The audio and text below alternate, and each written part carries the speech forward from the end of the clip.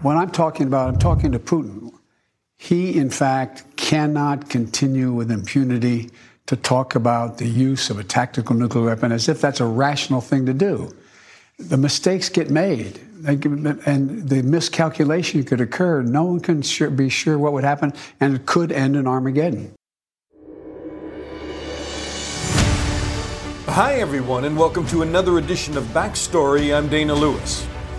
This week, Russian leader Vladimir Putin ordered revenge attacks for the Ukrainian bombing of his Crimean bridge. It was a series of brutal and bloody missile strikes on civilian areas, including Kiev. Former U.S. National Security Advisor John Bolton, who has met Putin and negotiated arms deals with the Russians, says it's time for regime change in Russia. He says the U.S. should not be shy in pushing for a power change inside the Kremlin. And Belarus, Russia's ally in this war against Ukraine, is dropping hints it may wade deeper into the war. Dictator Alexander Lukashenko does Putin's bidding, but at an increased risk of a direct attack from Ukraine.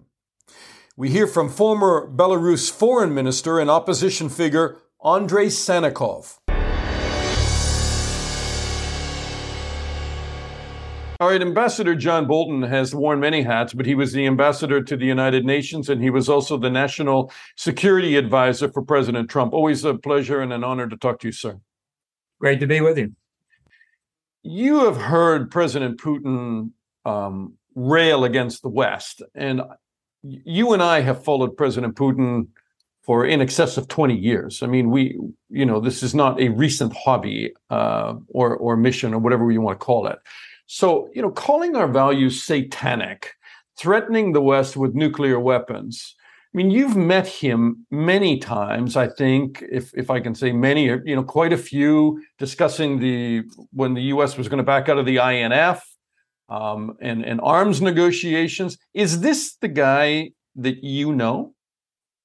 Well, he never referred to me or the U.S. government as satanic in our conversations. And my conclusion, though, is this is primarily for domestic Russian political benefit. I think at this point, he obviously knows things in Ukraine have gone very badly. The Russian military's performance is embarrassing and really threatening at some level to Putin's own grasp of the Russian government. Nonetheless, there are a lot of people in Russia who believe, as Putin does, that the breakup of the Soviet Union was illegitimate, that Ukraine, other former republics are illegitimate or failed states. And so he's appealing to that base of support that he has, blaming the troubles Russia faces in Ukraine on the U.S., on the West, on our degenerate morality and the rest of it. So I think that's the audience that he's addressing. And I also think it shows how deep his political problems are. President Biden has called him in a most recent interview a rational actor. But I mean, he's also argued for regime change at one point, and then he kind of backpedaled. The White House backpedaled away from that. You've come out very boldly in your recent columns saying, indeed, America shouldn't be embarrassed about this discussion about regime change. It is something strategically that the U.S. should be pursuing right now. No, that's right. It's very hard for me to imagine dealing with Putin's Russia as a government after this war is over, however it turns out, whenever that turns out to be. And I think that's the growing conclusion inside Russia as well. I'm not saying Putin is in danger of falling today, and I'm not saying it may not be a pretty messy process if at some point the military or intelligence services decide to take the first step. But this is not a stable government long term. After the Cuban Missile Crisis, they had a Politburo that could say to Nikita Khrushchev, it's time for you to retire. They don't have a Politburo today.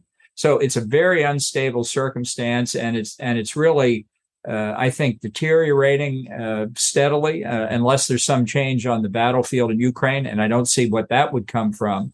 I think Putin's situation continues to get worse.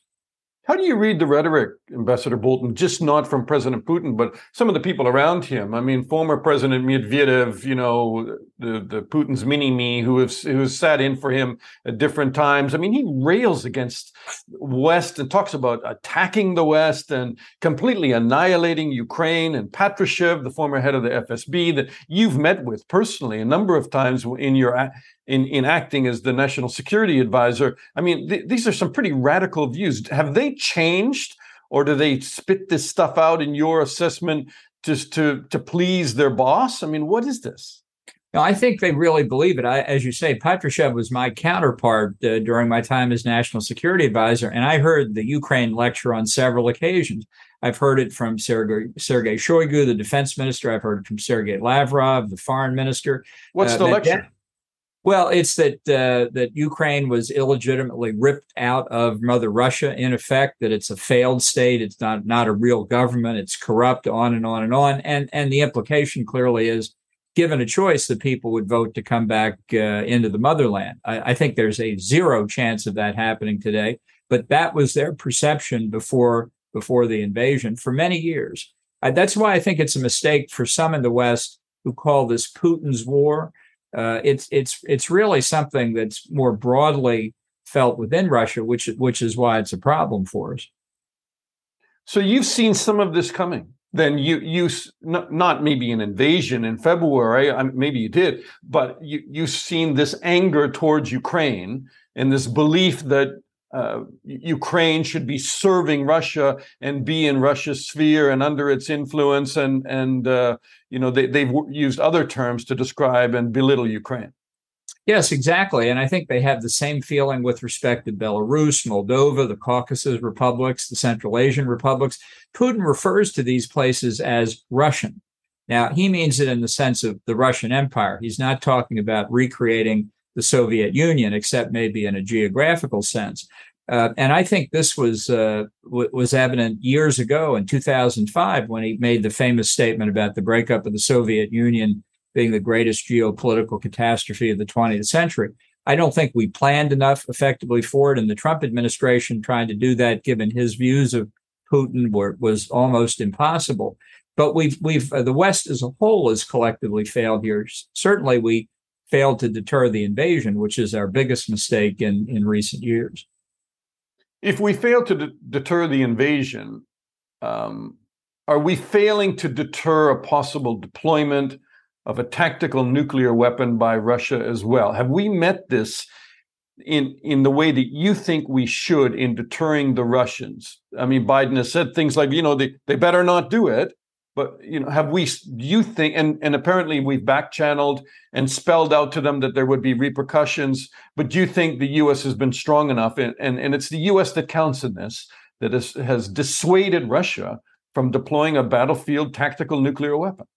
I don't think we have. I don't think we're close to that yet. I think the use of the nuclear weapon would be if Russian forces were in wholesale retreat. Now, we're not at that point where we may be close to it, but we're not at that point yet. But nonetheless, you can't wait until the last minute to put a policy of deterrence into place. And I think imprecations about bad things that would happen in general terms have failed to deter Putin repeatedly throughout the conflict. My own personal view is when we talk about holding Russia responsible, we ought to say, if we're going to levy responsibility, if a nuclear weapon is employed, we should levy it against the people who made the decision, meaning Vladimir Putin.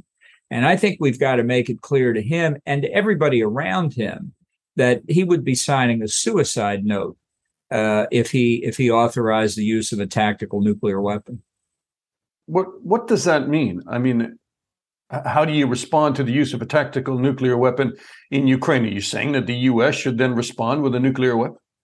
No, not with a nuclear weapon. I mean, I think there are a variety of things we could do, including providing more assistance to Ukraine or even contemplating an attack on Russian forces in Ukraine or the Black Sea Fleet. But I think to make this clear to Putin that he is going to pay the consequences personally, to remind him that he is at the apex of the National Command Authority in Russia, and therefore in a time of war, which he launched in an unprovoked attack against Ukraine, he is a legitimate military target. Ambassador Bolton, do you think that the Russians are looking for an off-ramp? There's been, suggestions by, for instance, Sergei Lavrov, the foreign minister, recently that maybe there could be a meeting. Biden said maybe there could be a meeting if it involved discussions about releasing an American detainee right now. Do you think that they're looking for a way out of this? Well, I don't see enough evidence of it to think it's serious. Now, there are continuing conversations with Turkish President Erdogan. That always worries me, given Erdogan's behavior. That's a possibility. On the other hand, we have President Zelensky of Ukraine saying, I'm not meeting with Putin or his government. And indeed, part of the problem here is to have an off-ramp or any kind of ceasefire or anything beyond that. It takes two to tango. And Zelensky, now with his forces continuing to advance, taking back territory that Ukraine has lost since February the 24th, I think it would be very difficult for Zelensky to say at this point, I'm going to halt successful offensive operations to talk to Vladimir Putin. He would have his own political difficulties in Ukraine. So I'm afraid the conclusion, the kind of default position is the war drags on. And this may be what Putin's strategy is, that the Europeans, facing a cold winter, facing shortages of gas, both for retail consumers, but also for European industry, that the strain at that point, given other economic difficulties the West as a whole has, that may be enough to break resolve in Europe. When you look at what happened over the weekend with the Ukrainian attack on they haven't claimed responsibility, but I think we can safely say the Ukrainians attacked the Crimean Bridge. The Ukrainians are saying that very soon Crimea itself, that may pale in comparison to what's to come, that Crimea itself will soon be in their crosshairs, and they may be, hitting some of the air bases in Crimea and home of the Black Sea Fleet in Crimea. Crimea will come under attack. It is a very emotional trigger for President Putin. It seems like we're about to go through an even more dangerous escalation. Well, I think Putin has, in a way, done this to himself, having annexed Crimea in 2014, but now having annexed the other four provinces along the coast between Crimea and the Russian border up through the Donbass, because now he can say that the threat is to Russian territory from his perspective, but he's made it much bigger than the Crimea. And I think Ukrainians very well know how sensitive Crimea is for Russia. They don't really think it ever should have been a part of Ukraine, as it was a gratuitous transfer by Nikita Khrushchev in the 1950s. It's obviously the major naval base and facilities for the Black Sea Fleet and others. So if the Ukrainians did increase pressure on Crimea, that would obviously call for a Russian response. I think Putin's problem is the Russian military has not demonstrated it's got the capability now to do something different than what it's done over the past 7 months. I must say, every time I think the Russians have reached the bottom of their performance, they do something worse. And I can't really say with any confidence that Putin has a second punch ready. I think that's probably the best assessment that I've heard, and he's lacking a second punch. Ambassador John Bolton, always a privilege to talk to you, sir. Thank you. Thanks for having me. Andrei Sennikov is the former foreign minister for Belarus. He was a candidate in the 2010 presidential election in Belarus. And then he was arrested by the KGB for peacefully protesting at a demonstration after the elections. He was beaten by police. He was tortured, and he was held incommunicado for 2 months. Andrei, I'm always in awe of the opportunity to speak to you. It's good to see you again. Good to see you. Thank you. This week, Alexander Lukashenko has been pretty cagey, announcing suddenly military inspections, a joint military task force with Russia on the country's western border. And he said that this was in a direct response to a clear threat to Belarus from Kiev and its backers in the West. What is going on with Lukashenko? What is he signaling here? He is scared, really scared. And if you saw him talking to the Security Council. When he's scared, he's gathering around uniforms. And when he gathers around uniforms and with big stars, with people who are loyal to him, but maybe not very competent enough in military skills and others. So if he has such a meeting, then he's scared, really scared. And if you see his body language, it does tell. So he's scared because despite this horrible offensive of Russians, missile attacks on civilian objects, horrible. It is really horrible, and actually that is also not a coincidence that Lukashenko was holding this meeting immediately after the attack. Despite this, he I think has the information about the real successes of Russian army in Ukraine, and he hears Ukrainians and not only Ukrainians and the West warning him that if he puts the boots of the Belarusian soldiers on Ukrainian soil, there will be immediate reaction. So I think that, this is nothing new, by the way, this joint group, military group, it is in the military doctrine. But these people, Lukashenko and Putin, they're really criminals and don't care even about their own laws and regulations. Because to deploy this joint group, military group, they need a decision of the Supreme Council of the so-called Union State. There was nothing. And so Putin does not even consult Lukashenko when he takes decision. I'm sure that Putin didn't even warn him about this massive missile attack on Ukraine. I'm confused about the actual ground situation in Ukraine when it comes to Belarus. Because initially we saw Russian forces in February crossing into Ukraine from Belarus. And then they were even saying over the last couple of days when Putin launched this barbaric response to the attack on the Crimean bridge targeting civilian areas that a lot of the missiles and some of these drones, the Iranian unmanned drones, were coming out of Belarus. Has Belarus been a launch pad continually for Russian forces, for the Air Force, for drones? And in fact, are they escalating their participation now? I think that nobody asks Lukashenko. It's really a launch pad. It's been a launch pad for a long time. And even more, if Lukashenko was gone in 2020, there would be no war. But unfortunately, the world didn't recognize the dangers of continued preservance of this horrible regime in Belarus for the future threats to international security. So yes, it does continue to be a launch pad. I think that flight missions are the Belarusian authorities, including Lukashenko, are not informed about flight missions of Russian airplanes.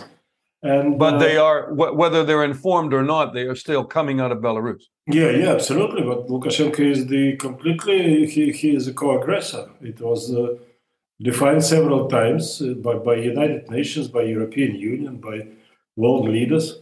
And but what I'm saying that he is still he continues to deny that he is the participant of the war. He says, yes, we're participant of these attacks. He lately he admitted that he is part of the war on the side of Russia, but he continues to claim that no, but we are not fighting Ukrainians. It's Russians. So this is the kind of position, I don't know, very, very, even not acrobatic. It is something the impossible position to continue to stay in. Is he preparing an escalation? Is he preparing to wade deeper into the conflict in Ukraine? I'm sure Putin is preparing escalation. As I said, Putin don't ask Lukashenko. So what will happen next? I'm afraid that there will be those mobilized so-called soldiers, which are not soldiers, but criminals and all kind of people, but not regular army, will be entering Belarus, and it will be the entrance of the Russian wealth en masse in Belarus. And after that, they will probably preparing new offensive on Kiev and in the south, because from the territory of Belarus you could attack Ukraine from two directions. And then the next stage will be Lukashenko will be ordered to join this operation, put in the boots of soldiers on Ukrainian territory. Okay, so I want to be clear. You believe that very soon Belarus could actually order its army to participate directly in the war against Ukraine. He could be asked by President Putin, and that's an army of about 60,000. To be clear, Dana, it is Putin's scenario. I think that, yes, entering the Belarusian territory with those mobilized people to deploy them on the territory of Belarus. And then the next stage will be ordering Lukashenko. It's not Lukashenko will order, it's Putin will order Lukashenko to use Russian, Belarusian army against Ukraine on the ground. And Ukraine could be attacked from two directions. There could be an offensive on Kiev, as we saw in February, and there could be the southern direction, for example, Lviv. So that is this scenario of Putin, and I think that that is what developed under this so-called mobilization, that it is Stalin-Zhukov approach, that use this cannon fodder and use these barbaric missile strikes, and then we will demand the Ukraine to surrender, which is again, the next stage of Russian madness and Kremlin madness and Putin madness, because it will not happen, definitely. Ukrainians have proven to be much more skillful soldiers than Russians. They have better strategy, and they're defending their own land.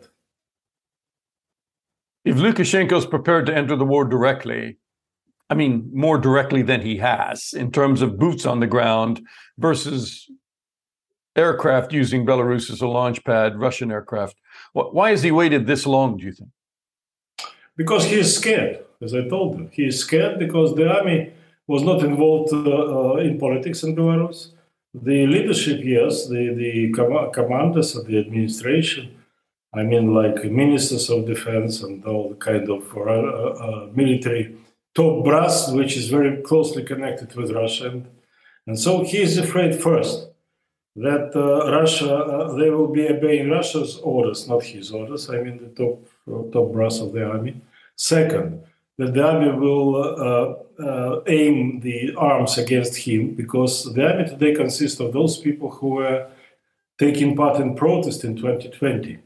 And that is the majority of the population. It's not some people, it's majority of the population. And those young people are today in the army. And they continue to hate Lukashenko as much as they hated him when they were civilians. So that he's scared for.